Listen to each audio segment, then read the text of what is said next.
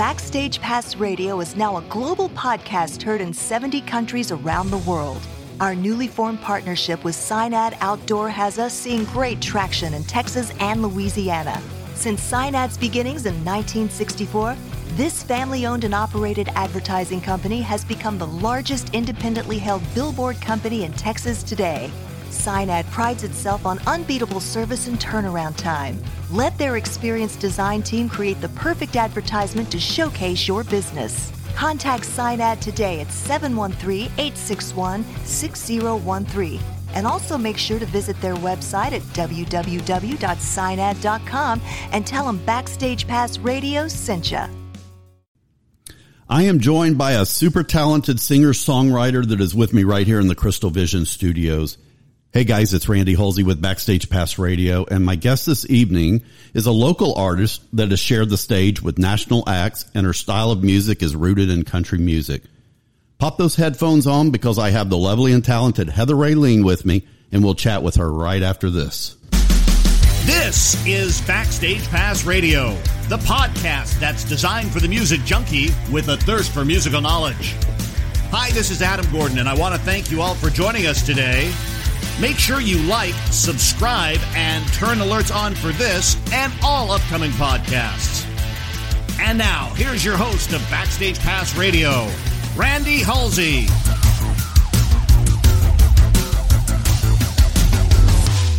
Heather, hello.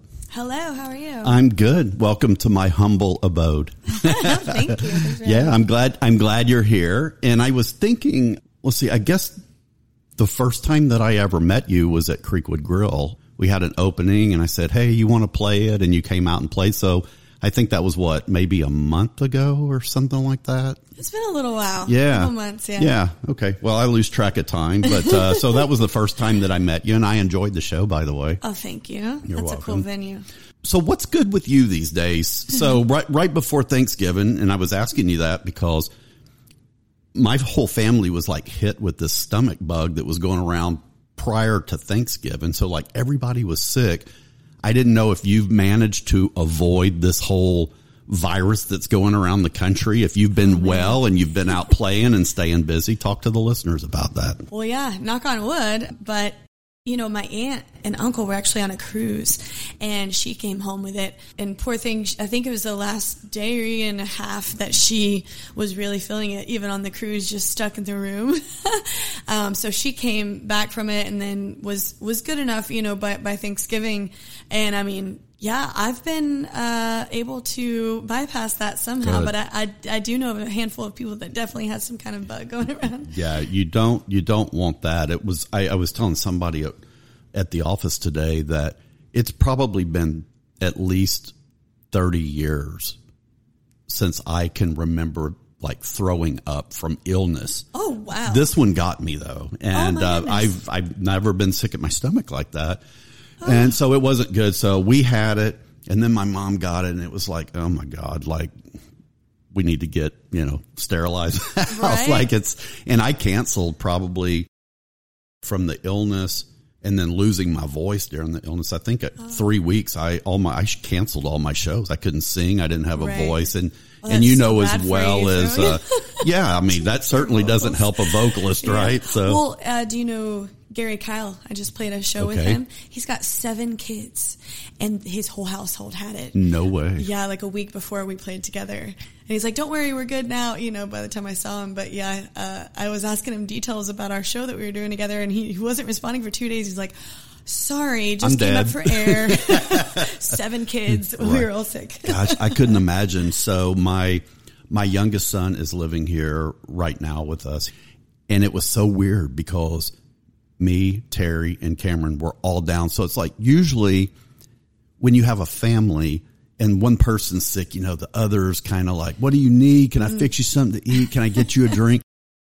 Everybody was down. Nobody wanted to do anything. Yeah, we were all like, everybody's for themselves, all for one and none for all. And, you go fix your own food and it's just like the worst, DoorDash, right? Yes, that comes in handy. Exactly. Now, for all practical purposes, you're a native Houstonian, correct? Mm-hmm. And did you grow up in the Humble area? Did I Did I get that right? Yeah, As a young kid? So I was born in Nacogdoches, but I was only there for a short time. And then, I went to school in Humble up until about 6th grade. And then we moved to Conroe. Okay. And I graduated in Conroe, Caney Creek High School. And I lived in Conroe for a while after that, and then moved to Spring. And now I'm actually kind of near downtown. So I went a little further south each time. Yeah. And we were talking a little bit about that pre-hitting the record button. And I'm like, that's downtown, just too many people for me, right? Like if that works for you, then I'm happy for you. But Randy Halsey is not going to downtown at this age, right? I'm going further out and away from people, I think is how it works. Yeah. And I do have my complaints, and I was talking to my mom the other day, and I was like, man, I'm used to being able to go to like Target or Walmart in the middle of the week, like at 12 o'clock on a Wednesday, and, just chilling and taking my time and not having very many people there. But like in that area, there are people out all the time, and everyone's got different schedules. Absolutely. Especially now after COVID, like you expect everyone to have a 9 to 5, but really a lot of people work from home or whatever. They do. So, well, and then you get being that close to downtown, you get all of the business professionals that are down there that this time of year you have to go out and get shopping done. So a lot of them probably leave for like lunch, right? And they go out and go shopping, and that's kind of down in your area. So that's why probably the facade is that it seems so much busier down there than it probably does here, because you get the downtown bleed over. The story of your younger days is a pretty common with a lot of the artists that I talk to, but share with the listeners kind of where your start came in music. I want to hear your story, like from, the young age. This is how you kind of got involved in music, and then we'll kind of walk through that. Yeah, so I like to tell people I came out of my mom's womb already singing, because I definitely was a singer early on. Just 3 and 4 years old, I was singing in the back seat of the car, and probably making up some songs back then. Just kind of being silly as a kid. But my first kind of instrument that I tried out was piano, and I would just play stuff by ear. Mary Had a Little Lamb or Christmas songs or whatever. And then when I was 11. That's when everybody was choosing what instrument, they might want to play, or sports or whatever. And it was between flute and violin. And there was actually a violinist that came to our school, and they didn't just play like regular classical music. As a kid, you're like, classical, right? But they didn't just do that. They made all these really cool, like sound effects on the violin. I remember I was just like, yes, that was a turn on. Yeah. It was like, and they made it even sound kind of electric, cool. And stuff like that. Just crazy, weird sounds. And I was like, that's amazing. And I remember them saying too that the violin was the instrument closest to the human voice. And as a singer, that also kind of got my attention. So I chose violin instead of flute. But one day I'm just going to go buy a flute and teach myself to do that one too. But so I did orchestra. Beautiful, yeah. It was the next kind of step. I did orchestra. I was doing choir too, but choir, you're in such a big group and all of that. I had a couple solos, but I was more into orchestra, like in middle school and high school. And then I was singing in church too, though. And then my stepdad actually rodeoed. So he would take me with him, and I would sing the national anthem. So definitely did all the church singing, and then the national anthem at rodeos, and then I was playing violin in orchestra. So the piano, of course, that's what I started on, taken from a classical teacher, and spent many years doing that. It's kind of where the foundation of music came from. Did you ever go as far as getting into technically learning the piano, or was it more, we've got the piano, tunk, tunk, tunk, tunk, you're making your own sounds, and then you kind of ventured away from that? Or did you spend time kind of honing the craft of the piano? So for a really long time, I would just kind of clunk, clunk, as you were saying, just like one hand, like two hands didn't make sense to me. Like one hand melody, just kind of picking things out.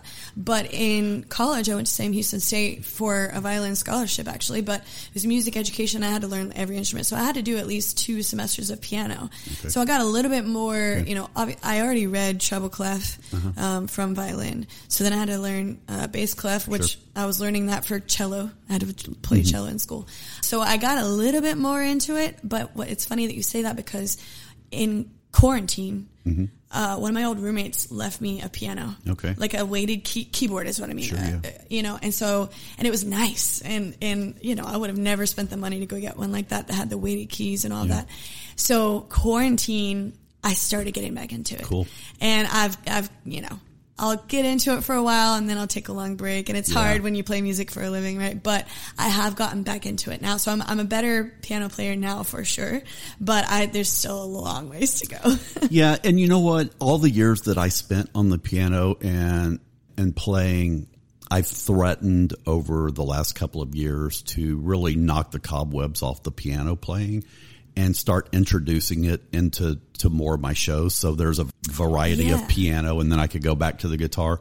But I think there's a laziness that kicks in. Like, I try to rig all of the gear that I take to my shows with as minimal as possible. So to carry an 88 key piano with me is like, it's not appealing to me. However, I would love that versatility. I just don't know that I want to carry more stuff at this stage in the game, right? So I may never do that, but the thought is always kind of brewing in my head. Like, this would be really cool to kind of, do some stuff on the piano and then next set do all guitar stuff. Right. Like, it would show versatility. And, there's a lot of Elton John stuff that I like to do. And I would love to play that kind of stuff on the piano, which sounds better because Elton was a piano player, right? Not a guitarist. Right. So, well, and I mean, part of why I picked it up again was I would like to be able to write a song on piano. Yeah, for sure. And I've always I strum some chords and I hum, and that's kind of how I've always written songs. And it's funny, I saw a video because, playing violin, I follow some violinists on Instagram and TikTok and those things.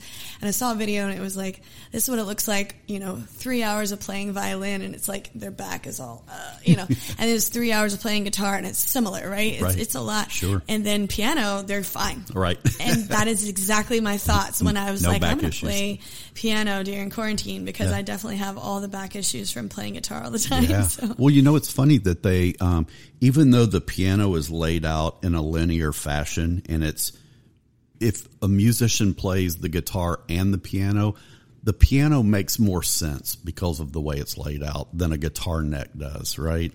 But they say that the piano is one of the hardest instruments to play because you're playing your treble and your whatnot with the right hand, but then you're playing the bass lines with your left hand, and they're both doing something totally different at one time. And it's not as easy as a lot of people think it is. Well, right. Yeah. I tell a lot. So I was, for about 15 years, I've taught private lessons on violin and guitar. And I tell my students a lot of times, especially the 5-year-olds, 6-year-olds come in, they want to play guitar. I tell them to start on a piano first because it does make more sense, like mathematically and reading music.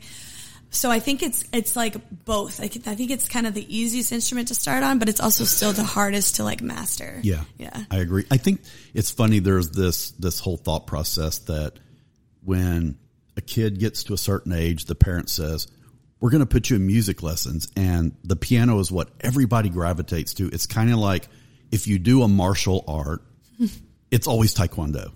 Regardless, it's never jujitsu, it's never wrestling, it's never, whatever. It's always taekwondo because it's so mainstream and so many people do it. So they gravitate to what everybody else is doing, I think. Well, especially if the parents are not musical. They just go, absolutely. What's everybody else do? Like what? Sure. Would you say that you're a vocalist before you're an instrumentalist? Or do you feel like your talents on your instruments equal that of your vocal abilities? That's kind of a loaded question, but there are some artists, and I'll tell you what, there are some artists that I talk to that say, I play the guitar, but I'm not really a guitarist, right? I'm more of a vocalist, but they have the guitar, they play the chords, of course, but they're not really like an astute guitarist, or they're not like, well, definitely not guitar. Okay. So I would still probably say I'm more of a vocalist than like a violinist. Okay. And the rest of the instruments, piano and everything is just kind of like, I'm still at a beginner level. But violin, I mean, I really studied it.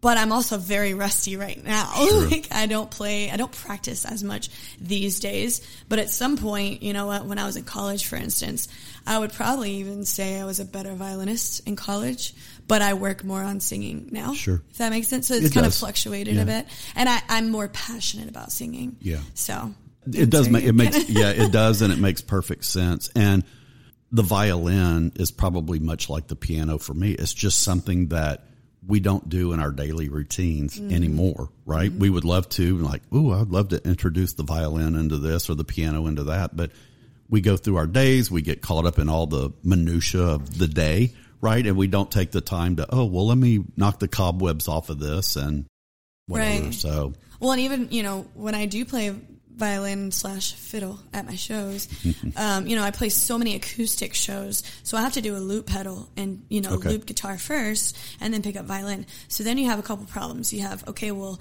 is this key that I'm singing in a good key for me to play on violin, because I'm not Paganini with the long fingers, if you know. Sure, you're right. And so there's some keys out there that are really difficult for my wrist to reach and just to play, especially out of practice. Sure. And then, okay, well, does this song loop and repeat the chords well enough to do that? Sure. You know, so then, like you're saying, yeah, the violin gets kind of put to the... Yes. And so I'll show up at shows sometimes without my violin, because it's also more equipment to set up, you know. Then I've got the pedal board, and then I really need a monitor if I'm doing all that. So then I need 2 speakers, and people are like, "Where are your violin?" I'm like, "Well, number one, I can only play violin so many times on an acoustic show solo, and then number 2, it's a lot more, you know, setup. And if I'm like in a small space and, you know, just for 2 hours or something, I'm like, sorry. Yeah. But when I'm playing full band, I do try and at least play 3 songs on violin, fiddle, just to kind of be set apart. There's so many females, and it's kind of, you know, I try and sing certain songs that I don't think other females cover. Like, so those are some things that are, you know, like, if you can't be the best, at least be unique. That's right. That's right. I'm not Mariah Carey, so I'm exactly be unique. Yeah. You have to add your value somehow, right? Exactly. As a young girl, though, were your dreams to become a musician, or at a young age were you still the little girl that was thinking, oh, I want to be a ballerina or do something like that? Were they girly girl things, or did you know at a young age that music was, that's my path, that's the way I'm going to go? I always wanted to be a singer and a teacher. Okay. Isn't that ironic? Yeah. Here I am. Interesting. Yeah. I don't think I probably, you know, thought for 5 minutes about a couple other, you know, ideas, with what to do with my life. But yeah, I always wanted, and I didn't know exactly what I wanted to teach. It could have been kindergarten, you know, but yeah, singer first, always. Yeah. Always. Okay. You mentioned it earlier about, you know, playing the violin.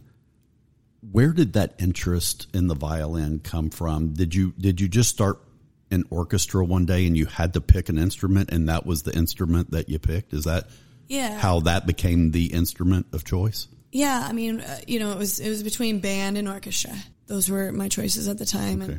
And yeah, I mean, I had, it was either flute or violin were kind of the 2 I was looking at.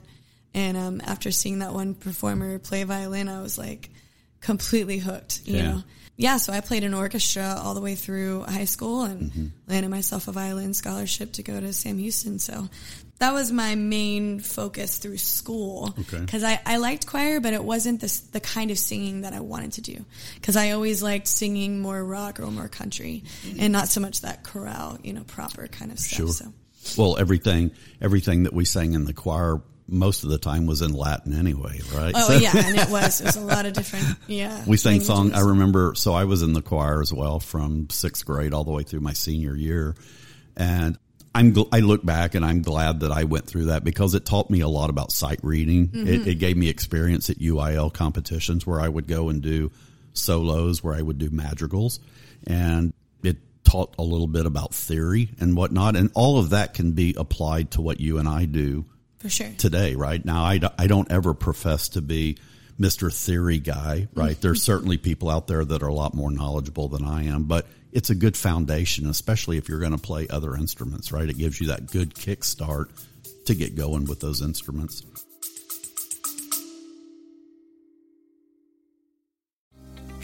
Have you been thinking that you may need a little exercise in your daily routine while having a little fun doing it? I may have the solution. Hey, it's Randy Holsey here with Backstage Pass Radio. And about 6 months ago, I purchased an electric bike from Ecotric and just thought about using it as a way to kind of get the blood flowing a few days a week. And to my surprise, I find myself on the bike just about every day. Not only am I getting a little exercise each day, but I'm also having a fun time seeing the neighborhood and maybe some areas that I probably would never have seen before I got the bike. Today, my family owns 4 of these Ecotric bikes, and we're looking to add a few more soon. Make sure to check out the link in the description below for more details.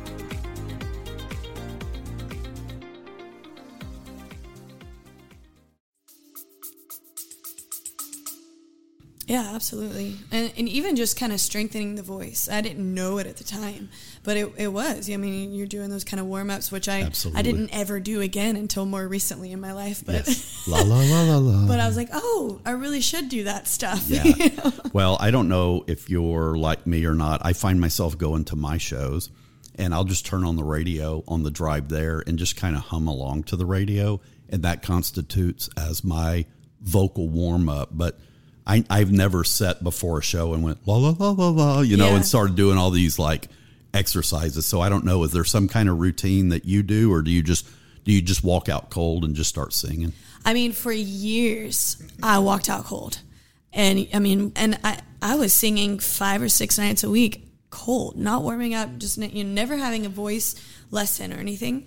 But a little while ago, I actually found out I had polyps on my vocal cords. Oh, well, that's not uncommon, by the way. But go ahead and finish your thought. And I mean, but it was looking like I might need surgery. Okay. And I was losing my voice after every show. And even right now I sound a little bit hoarse, but it's because I was singing in the studio last night. And basically that was a wake-up call that I was like, okay, this is my instrument. I have to protect it. I have to learn what to do. And they put me in what was called speech therapy, but it's essentially voice lessons. And I got to take a voice lesson with, so Jamie Johnson. I actually played a couple shows with him. And he hooked me up with Winona Judd's vocal instructor. Okay. So I got to take one vocal instruction, from him, which I could only afford one. But it's crazy how much you learn, from just 1 or 2. And I've had maybe 3 or 4 total. And I forget sometimes, and maybe I'll just hum on the way to a show like that. But somebody told me, or maybe I even saw in a video, that one of the best things you can do is just those lip trills. Yeah. And just be really light with it and go kind of all the way up and down. And I use my falsetto a lot. In your shows you do? In my shows when I'm singing. Interesting. And so, I just kind of go in. They call me, my family especially, like, oh, she can yodel. She's a yodeler, because I kind of go in and out of that. And if I'm losing my voice or I'm just tired, my falsetto goes first. And so apparently those lip trills are really good for all of your range. And it's very light, so you're not wearing yourself out. So it's good to do after a cold, too. Okay. Like when you're kind of recovering, so. I've been learning a lot more about that stuff ever since that happened to me, because it was a good year there that I wasn't sure I was going to be able to sing professionally anymore. Yeah. Well, good. You just taught me something, because I didn't know all that, like the trills and all that. Like I will never do that. Like, I think there's something for, everyone's got their little things, but that's something that I do try. I try and at least do it like in the shower at some point before a gig, and then maybe a hum, in the car or whatever, or sing harmony with whoever's on the radio. Exactly. Yeah. I kind of sing under my voice in the car. So it's, I'm singing along, but I'm not like belting anything out. It's just kind of more to warm the voice up a little bit. But speaking of the guitar, you brought one with you. And I was wondering if maybe you would share a song of your choice with the listeners. Absolutely. Awesome. All right, I'm going to play one of my only love songs off of the album. And we cut a music video for this one. It's called Come Over.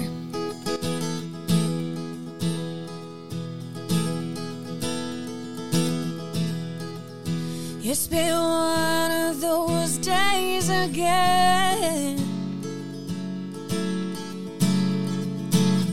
No matter what I do, I just can't win.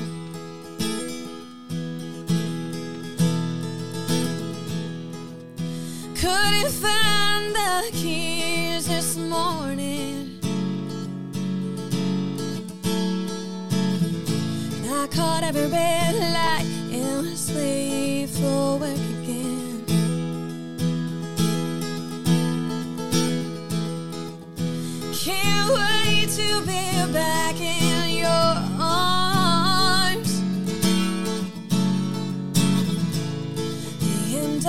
day just seems so fine.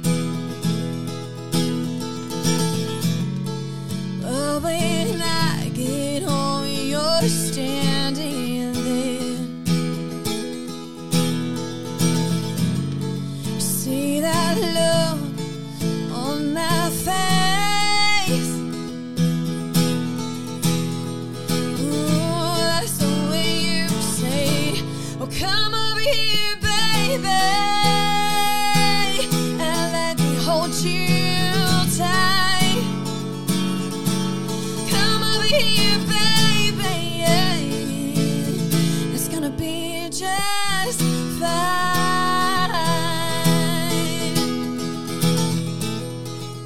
Well, it's 3 o'clock in the morning. No one said a word since our big fight.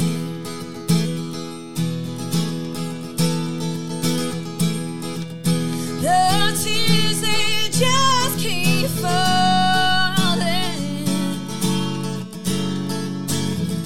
Neither of us is getting much sleep tonight.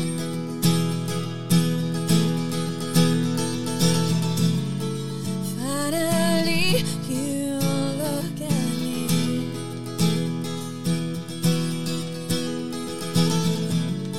See that look on your face. Ooh, that's when I say, well, come over here, baby,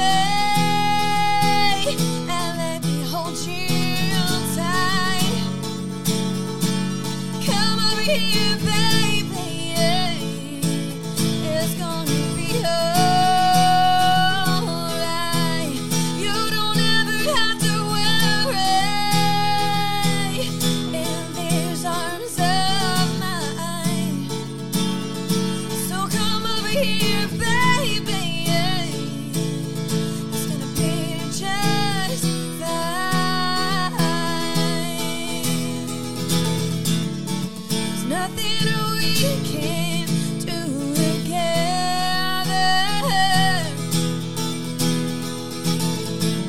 Just keep holding on to me, and I'll hold on to you, yeah. Come over here, baby, yeah.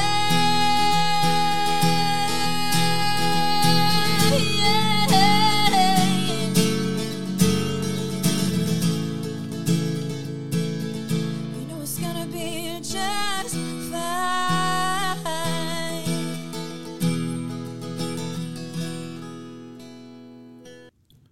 Awesome job on the song. I love it. Thank you. And I think, was that one off your 2017 release? Falling for You, Yes. the record. Okay. Can you share with the listeners maybe what inspired the song? So as I was saying before I started singing it, that's one of my only love songs that I've written. And, I'm a very happy, lucky, person. Like, I'm very optimistic and all of that. But it seems that when I go to write songs, I'm generally kind of sad or pissed off. And so that's one of my only love songs. And ironically, I wrote it when I was single and living in a 1-bedroom apartment in Conroe, Texas, soon after college. And I think, every once in a while, like, some songs I write for me. It's therapy and I just got to get it out. Some songs I write hoping that other people will like it and relate. And that was one of those. Sure. That, and I get inspiration from all kinds of, other friends' relationships or movies or other songs. Like, oh, well, what if, you say it like this and instead of that way or whatever. So, inspiration definitely comes from everywhere. And that was probably one of the first 3 or 4 songs I ever wrote. Really? Mm-hmm. I didn't start writing songs really until I picked up a guitar, and I was already 19 at that point. And that was one of the first 3. And it almost didn't make the album. Wow. And it's funny because that seemed to be one of the favorites. And we actually took a poll on Facebook to see what kind of people were leaning towards as their favorite, and that was it. And that's why we did a music video for that one. Music videos are expensive, so I'm sure. That's the one that I've never done one, but I trust that they are. I can think that, there's a lot that goes into them. I'm sure a lot of time spent too. So I wanted to go back for just a quick minute and kind of revisit yesteryear again for just a second. I wanted to go back to the Sam Houston days. So you earned the scholarship there. Tell me about the days at Sam. I'm assuming you were a music major, right? Yeah, so I was majoring in music education. And I was only there for 2 years. And I dropped out because I wanted to sing more, And it's funny because in interviews, I love saying that now. I love saying I'm You're proud to be a college dropout. But it took me a long time to be able to say. I just felt like such, I felt bad because I had a scholarship and I left, and then I just, I was like, oh, I'm going to go back and finish my degree. Oh, I'm going to go back. But really, I was going to teach an orchestra in school, and that was never really what I wanted to do. And so, and I actually landed a job teaching private lessons on violin in college while I was still there. And this is funny.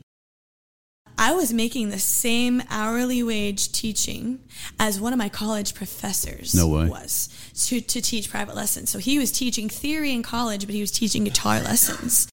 And we were making the same hourly wage. And I was like, well, what do I need to, I had a partial scholarship and I had some grants. But outside of that, after that runs out, you still have to pay for all that. My parents couldn't help me. Absolutely. I'm working a, part-time job, but I had to have a certain amount of hours every week to keep that scholarship. Okay. And I was commuting back and forth. I mean, it was just a lot. And a lot of times for music education, it takes 5 years instead of 4. For a lot, for a bachelor's. I didn't know that. So it was just so much. And I started doing this open mic in Conroe. I was just talking about it because I played Conroe last weekend. And that is where I started, I was closet teaching myself to play guitar. And I was still in college and I was learning a bunch of instruments in college. And I was just going up to this open mic and playing fiddle with local, country bands and stuff. And that's when I first started, looking at, these people that are making a living or close to it, but not on the radio, Correct. And I had no idea there was a level like that that existed until that open mic that whole thing. So it blew my mind, really. Well, there's a lot of professions that don't require college degrees. And while, there's this stigma around college, you as a parent, you save for your kids' college, that's the thing to do. The fact of the matter is college and education is not for everyone, right? I struggled in school because it was not my thing. I went to college, I did all that stuff, but some people are cut out for that. And then there's others that go down a different path. And I don't think by saying that somebody dropped out of school now, if you dropped out in the 8th grade, people probably would look at you like, oh, what did you do that for? But in college, you're a grown adult by then. So it's not as a travesty, so to speak. Did the songwriting start for you prior to going to Sam, or did it really kick off once you got to Sam?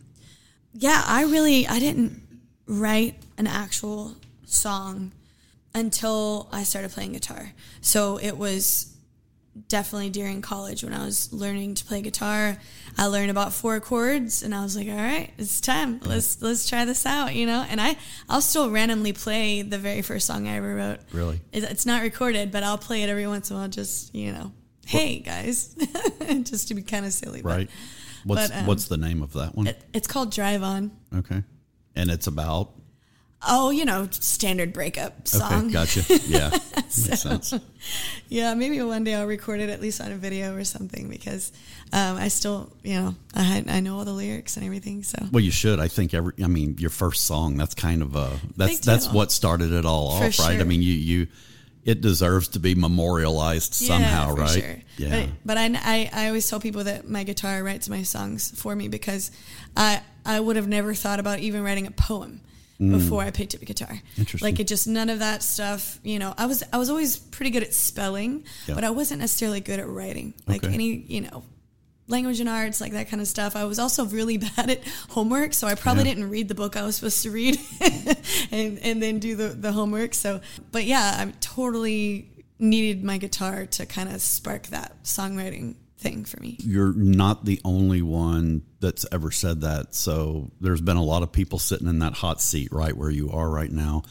And there's like 5 of them that come to mind that said the same thing. Like Creed Fisher was one of them, right? Creed Fisher said, I've written hundreds and hundreds and hundreds of songs. I love writing in school, but that doesn't mean I like school. It's just like, you know, and then Jeff Canada said the same thing, right? Mm-hmm. Like, I love poetry. I love writing it.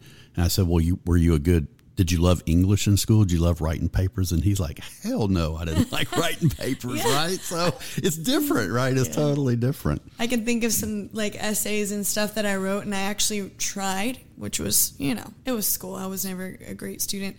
And the ones that I actually tried on, I remember getting like, okay, but you didn't follow the instructions, you know, like you were supposed to write it in this way. I'm like, well, at least I told a story. Well, that's what made it probably not fun for people like us, is that they put parameters around how it was supposed to be done. And if you set 20 musicians down right there, even 100, none of them want parameters. None of them want walls. They don't want to be boxed in. It's the artist. With your creativity. It's the creativity and the artist and people like us that are musicians.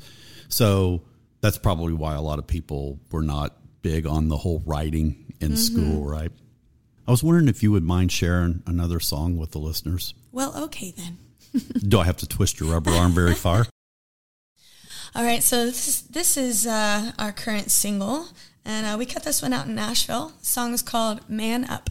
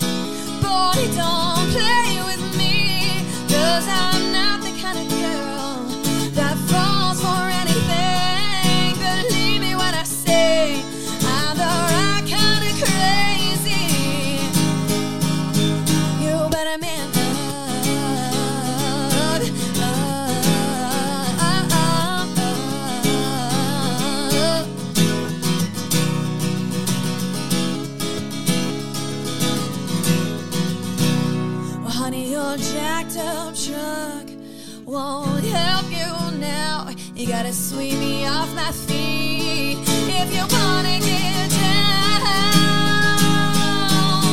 You better man up. If you wanna be with me, you better man up. Boy, don't play with me, 'cause I'm not the kind of girl. I don't just fall for anything. Believe me when I say I'm the right kind of crazy. Hey,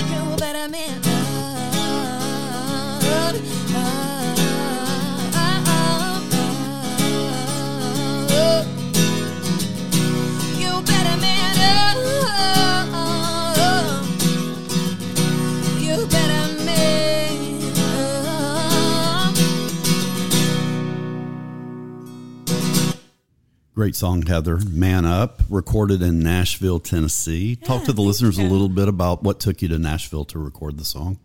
Oh, that is a long story, but I guess long story short, I was actually singing in a cover band. It took about a year and joined this cover band kind of as a side project.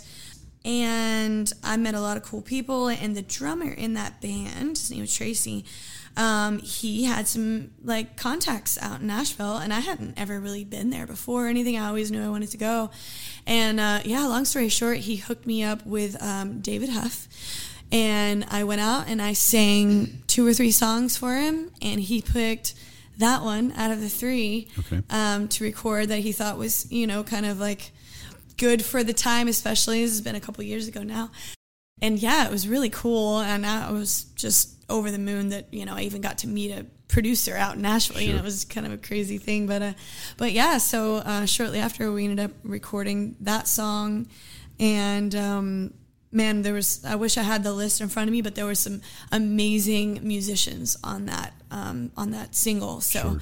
A lot of people that have played for, Keith Urban and those kind of guys. So that was a really cool experience for me. There's not a shortage of great players in Nashville. Exactly. Sure. For sure. I'll be in Nashville on Monday. So yeah. Oh, got really? a trip to Nashville right around the corner.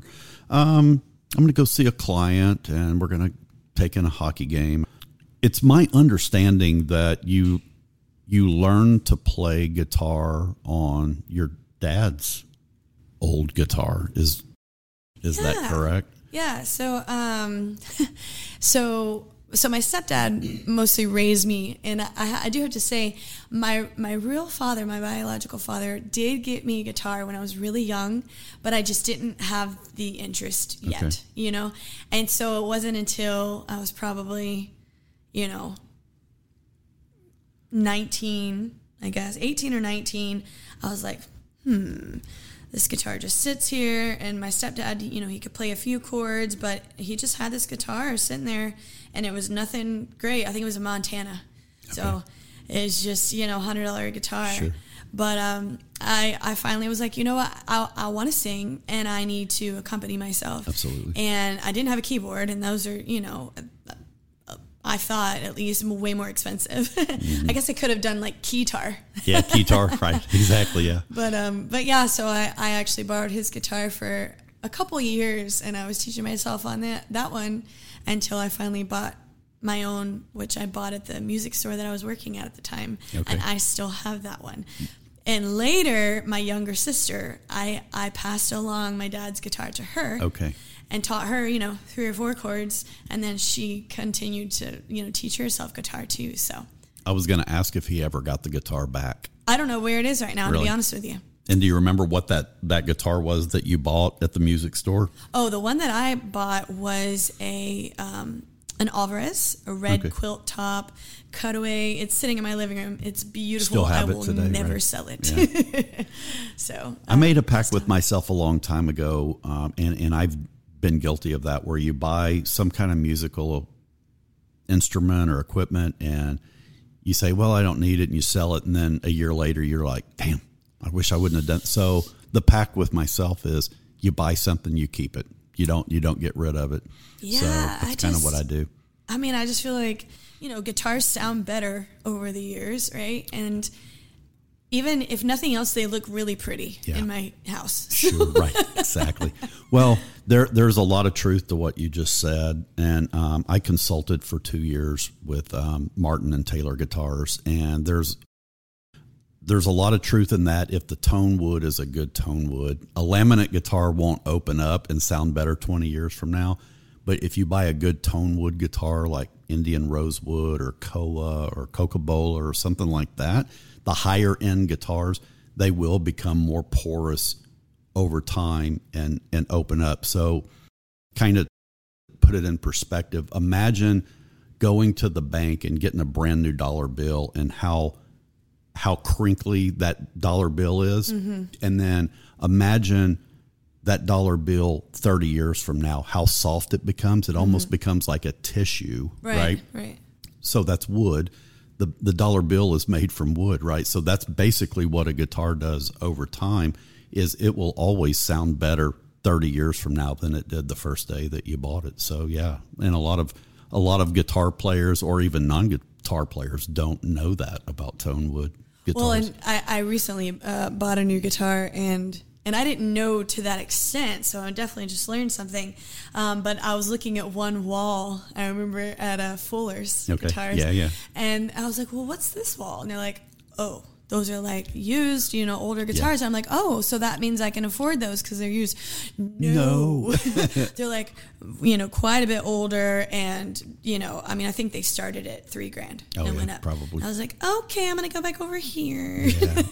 Yeah, because now, the older they get, they become vintage guitars, right? And then they're worth more than, I'm like, don't even put it in my hands. You're going to break my heart. Exactly. Because I'm going to fall in love and I'm not going to be able to afford it. Yeah. It's kind of like putting you in the McLaren and saying, here, Heather, drive this.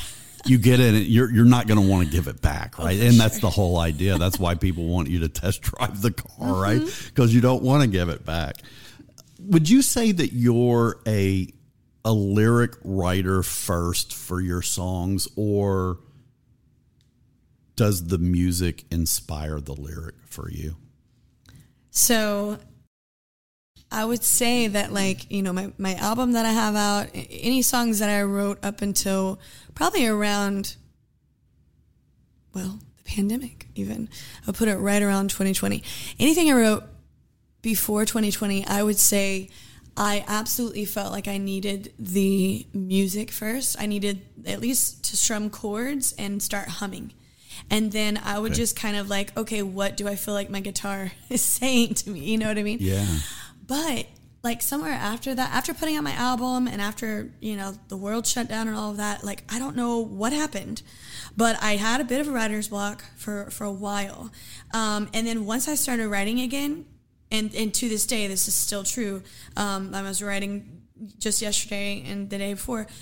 I write lyrics first now. And I just have notes and notes and notes of lyrics. Interesting. Okay. And I don't know if they're, I feel like everyone's different on which way they do it.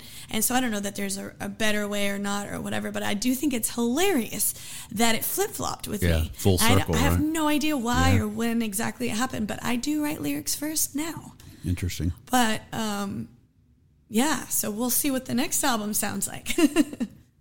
Yeah, that is interesting. And would you consider yourself a structured songwriter in the fact that you schedule time to sit down and write, or for you, does the mood have to hit you and things just happen organically? And I ask you that because I had an interview with Michael Sweet from the rock band Stryper in Boston. And he said every day at 10 o'clock, that's my writing time. And he's structured like that. Are you the structured songwriter, or are you just whether it's 10 in the morning or 10 at night, it's just whatever you feel like doing? I wish I was structured because I know, people say it's a muscle and you got to use it and you got to, just keep putting out songs until you get a good one and all those things. And so I would like to be that way. I feel like I go through phases where almost seasons where I'll write a lot and then I won't write for a month, you know. Yeah. But I am constantly writing just little one-liners or titles, things that I think would be cool, song titles, or putting that stuff on my phone. But the other hard part is when you are playing music for a living, my hands and my back are hurting, my voice might be gone. So there's days that maybe I feel inspired, but I just don't have the oomph to sit down and really play guitar for very long. So that ends up hindering me from writing as much as I want to. Also, it's like your get up and go done, got up and went. Huh? I know. Yeah, and your little fingers on the fifth show of a week. It's like, oh my gosh, they're going to fall off. Yeah. In 2017, you released an LP called "Falling for You." And then in 2018, a single called Man Up, which you just played. Is there anything coming up in the works for you, new music, that you would like to talk about or can talk about? So I've always gone a little bit back and forth. People consider me primarily a country singer. Okay. But I like my rockin' vibes. I like the bluesy vibes and all that. And I have been toying with the idea of putting out just a 4 or 5 song EP that's more like rock or Americana, you might call it, you know, or even just singer-songwriter-ish. I don't know if you've ever heard of Caitlin Smith. Sure. Her 2 albums that she has out are very much what I feel like I might could do good with, you know. And, you know, and I do cover songs. I cover so many different genres and everything. And when I'm writing, it all comes out that way. But because of I grew up in Conroe, for crying out loud. Like, it's country music. It's like central. And so that's kind of why I went that route. Country was the context that I had. But I've always liked a lot of, you know, kind of rock. And 90s rock is like where it's at for me. So I've toyed with the idea. So I actually have recorded a couple songs that are they almost sound like 90s rock, honestly. Interesting. But if you've been to one of my shows, like especially full band, we will sometimes pull out this another song I recorded in Nashville that I've been sitting on, because I can't decide what I want to do. And then I recently moved, and then I was sick, and then I got sick again, and it's just been I feel like I'm just now fully starting to recover from even COVID and all of that kind of craziness, and starting to really gig and being able to pay bills on gigs and all that stuff again. So to answer your question, I am not 100%, I don't want to lie to you. So I don't know for sure what's going to happen next, but I have some things in the works already, if that makes sense. Well, no, that's great, and I think that's important. I mean, your wheels are turning, right? Is what you're saying, right, and that's a good thing. And the reason I asked that question is because I know you play for a living, and you've had singles, you've had an LP, but those were recorded some years back, right? Mm-hmm. And so I was kind of curious. I wanted to ask you about that. There's been kind of that hiatus, if you will, about putting out some new material. So I didn't know if there was anything new and exciting coming up for you there. Yeah. And, you know, I was singing, you know, professionally for years before I ever even put out my first album. I recorded a couple of demos. I even put some music out on MySpace when that was a thing. Oh, wow. It's still there, probably. Gosh, you're old. I'm so old. But I did things kind of backwards. Okay. Like these, you know, when I meet younger, newer artists, I always tell them, like, don't do what I did. I was singing in bars and whatever without a product for so long. And it was because I was terrified of doing it wrong, and B, golly, it's hard to scratch up the money to do these, you know, and you want to do it the right way, right? Absolutely. And so that's another thing that I'm arguing with myself on, like, what exactly I want to do, and do I have the money to do it the way I want to do it? Because, you know, I could just drop a single on iTunes tomorrow. Yeah. But that doesn't mean anybody's going to care about it or hear it or any, you know, if you don't have the money behind it to promote it. And, you know, I've never gone Texas country radio. And that's another thing that I've been really, it's been on my list of things that I'd really like to do, but I'm sure, you know, that's not cheap either. Well, it's baby steps, right? I mean, you have to do it the right way. You know, your roots are country music. Who inspired you the most in your younger years? Do you mean artist-wise? From an artist, yeah. Okay. I mean, when I was young, I definitely had, cassette tapes, Shania Twain, you know, the Judds. I remember having Alanis Morissette once I was able to get CDs, and, you know, of course we had Britney Spears and Justin Timberlake too, right? But I also really loved Martina McBride, especially all around vocal standpoint. She was probably one of my favorite voices. But I also remember having the cassette tape from Leanne Rimes. I remember she started so young. She was only like 14. And I remember being so jealous. I think she's a year or two older than me. I can't remember. I remember being like so jealous that she was already starting her career, you know, at 14. And I was like, all right, well, I'm going to start mine at 15. I'm right behind her, you know. Exactly. So, I mean, there's a lot there for sure. As a songwriter later in life, once I was playing guitar and stuff like that, one of the first songwriters I saw live was Sean McConnell. And he's a Nashville guy. For those of you listening, if you don't know, he co-wrote the song Mercy that, what was his name? Brett Young released. But I've been following Sean McConnell for years and years before that.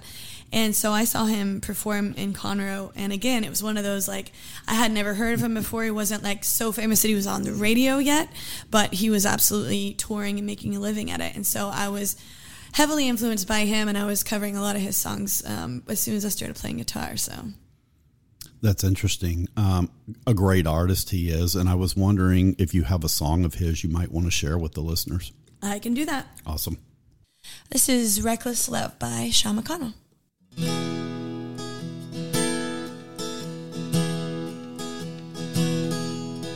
Careless and stupid, crazy, dangerous with my heart, baby. Though you kiss me, it makes everything slide like it's alright. It's over reckless love. I'm a broken heart in your hands. Over reckless love. I desperately understand.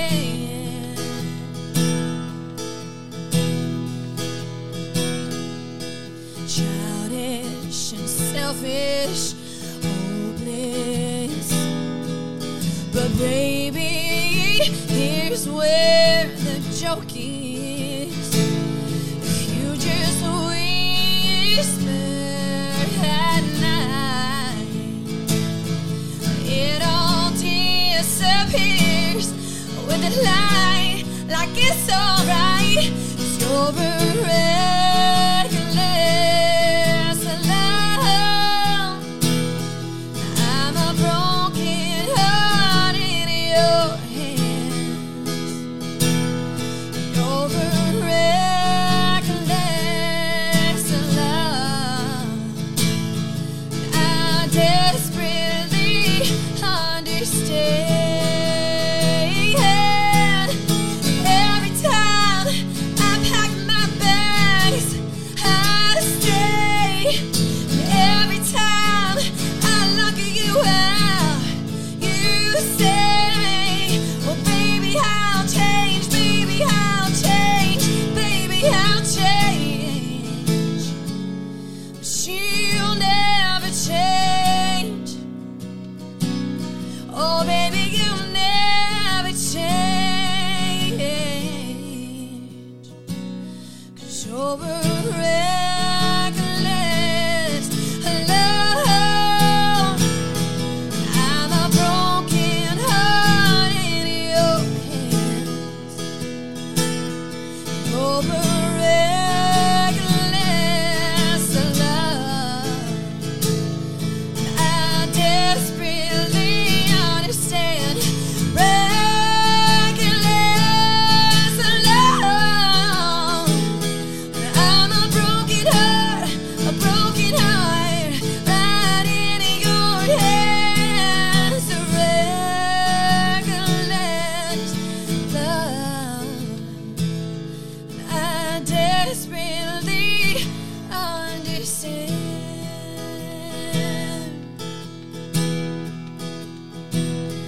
I desperately understand.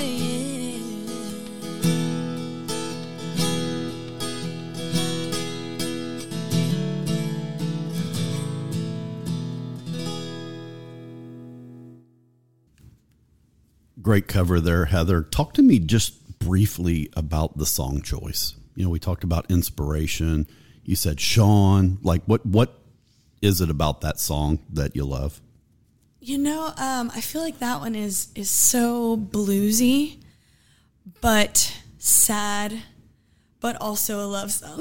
You know, Right. It's like, I mean, love is sad sometimes, right? And Lots I feel of like things wrapped up into one, Yeah, right? it's just so good. It's so good.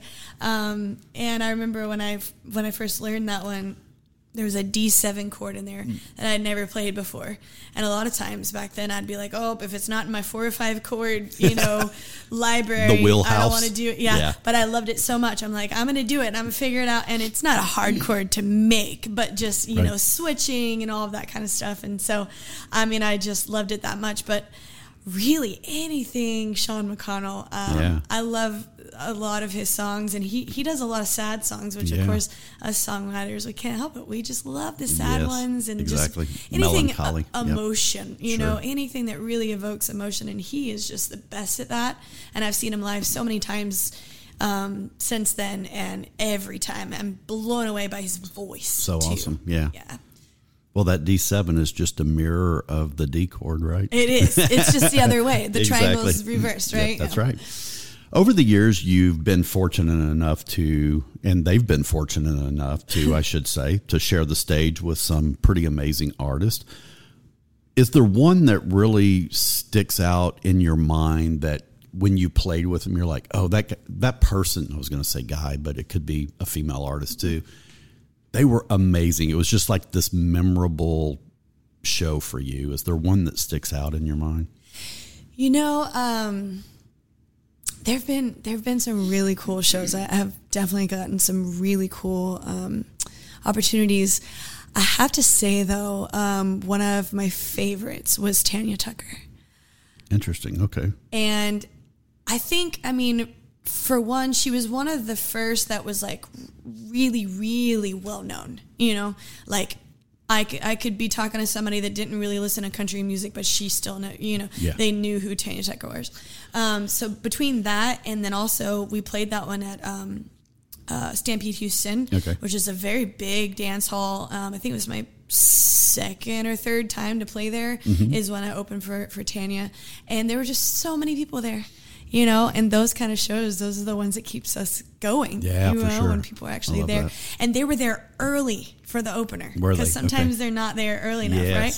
But that one, it was like they were there early enough for the opener. Not necessarily for me, but they knew that it was going to be packed. Yes. And so they were like all crowded. They're rushing. I do have like a selfie with the audience from that particular show, because everyone is really just up at the stage. They're right up, and that's the ones, and sometimes I'm playing shows where, there's only a handful of people, and I'm like, hey, if you guys want to come, kind of crowd the stage and make me feel like I'm already famous, that would be fun for me, and we could take a stage selfie, so, and she was amazing. I got to meet her, and I almost missed the opportunity because she got on her bus quickly. She wasn't like in the green room or anything, right? She was on her tour bus, but the manager took me out, knocked on the door, and she was gracious enough. She was already in her PJs. No way. Yeah, and she had pink hair at the time too, and she'd already put it kind of back in a ponytail. But I do have a picture with her on her bus. That's she was nice enough to, give me a little hug, and I gave her one of my CDs and all of that. And it was just, I was listening to her since, I was born. A magical moment, huh? Yes, it was amazing for sure. That's awesome. Well, you have to take those pictures where everybody's rushed up to the stage and just let everybody know this is what all my shows look like, right? This is normal for me, okay? Wouldn't that be nice? It's not the case, but it's like you got your highs and lows. Your time's coming. Talk to me about upcoming shows you have where the folks local in Houston can maybe come out and see you play. I know you have a few lined up, but share with the listeners what you remember off the top of your head of what you have coming up. I definitely have a lot in December. I have some private parties too. I do play the first, second, and third weeks of every month. For now and until they kick me out, I'm playing Dogwood in Midtown. So I'll be there Wednesday, and then I'll be there for the following 2 Wednesdays after that. And so that one's kind of a reoccurring one that you can catch me at in Midtown. I do play both locations of the Rustic. I think the next one is actually on New Year's Eve, but it's an afternoon show, 12:30, I believe. Okay. So that's downtown Rustic. And you know what? I will go ahead and announce a really cool show. First time right here for everyone. We just got booked at the Stockman's Club at the Houston Livestock Show and Rodeo. Oh, nice. Have you ever been up there? I haven't, no. I have heard of this for years and years, and they are the same the same people that book that are the people that book like the Hideout and like the Corral Club and stuff like that. Okay. So basically this is our in to possibly eventually get over to the Hideout and stuff. Good for you. Now I've heard of the Hideout. Yes. We talked about the whole, lots of people in small places, like the rodeo is like not for me. Like I don't want to be around that many people at one time. So well, I'll be on a stage. I'll be fine. Yeah, exactly. Yeah, you're guarded up there. You're in your own world. So we're playing 3 days in a row for that, which is awesome. Also really good cool. For you. And Mike that booked me, he told me they've actually never had a female artist in there. So I'll be the first female band to perform in there. That's so awesome. Well, congratulations on that. And I guess you heard that first on Backstage Pass Radio, right? There you go. Yeah. Where can the listeners find Heather Rayleen on social media? I do have a website, heatherrayleen.com. And I'm better at updating my Instagram than my Facebook, but I do have both of those. Okay. And so Heather Rayleen Band on Facebook and on Instagram are the other ones. Okay. Yep. Well, Heather, thanks so much for coming to Cypress and for being here. It's great to see you again. I appreciate you being here and sharing your story and getting your name out there. And I've always said, if you pick up another 2 or 3 listeners just from the show here, then we win, right? Absolutely. So I thank you for being here and being gracious with your time. As always, I ask the listeners to like, share, and subscribe to the podcast. Also, make sure to follow Heather on all her social media outlets, including the website at heatherrayleen.com. And make sure you get out there and support those upcoming shows for her and the band, including the solo shows. You guys can find the show here on Facebook at Backstage Pass Radio Podcast, on Instagram at Backstage Pass Radio, Twitter at Backstage Pass PC, and on the website at BackstagePassRadio.com. You guys take care of yourselves and each other, and we'll see you right back here on the next episode of Backstage Pass Radio. Thanks so much for joining us. We hope you enjoyed today's episode of Backstage Pass Radio. Make sure to follow Randy on Facebook and Instagram at Randy Halsey Music and on Twitter at @RHalseyMusic. Also, make sure to like, subscribe, and turn on alerts for upcoming podcasts. If you enjoyed the podcast, make sure to share the link with a friend and tell them Backstage Pass Radio is the best show on the web for everything music. We'll see you next time right here on Backstage Pass Radio.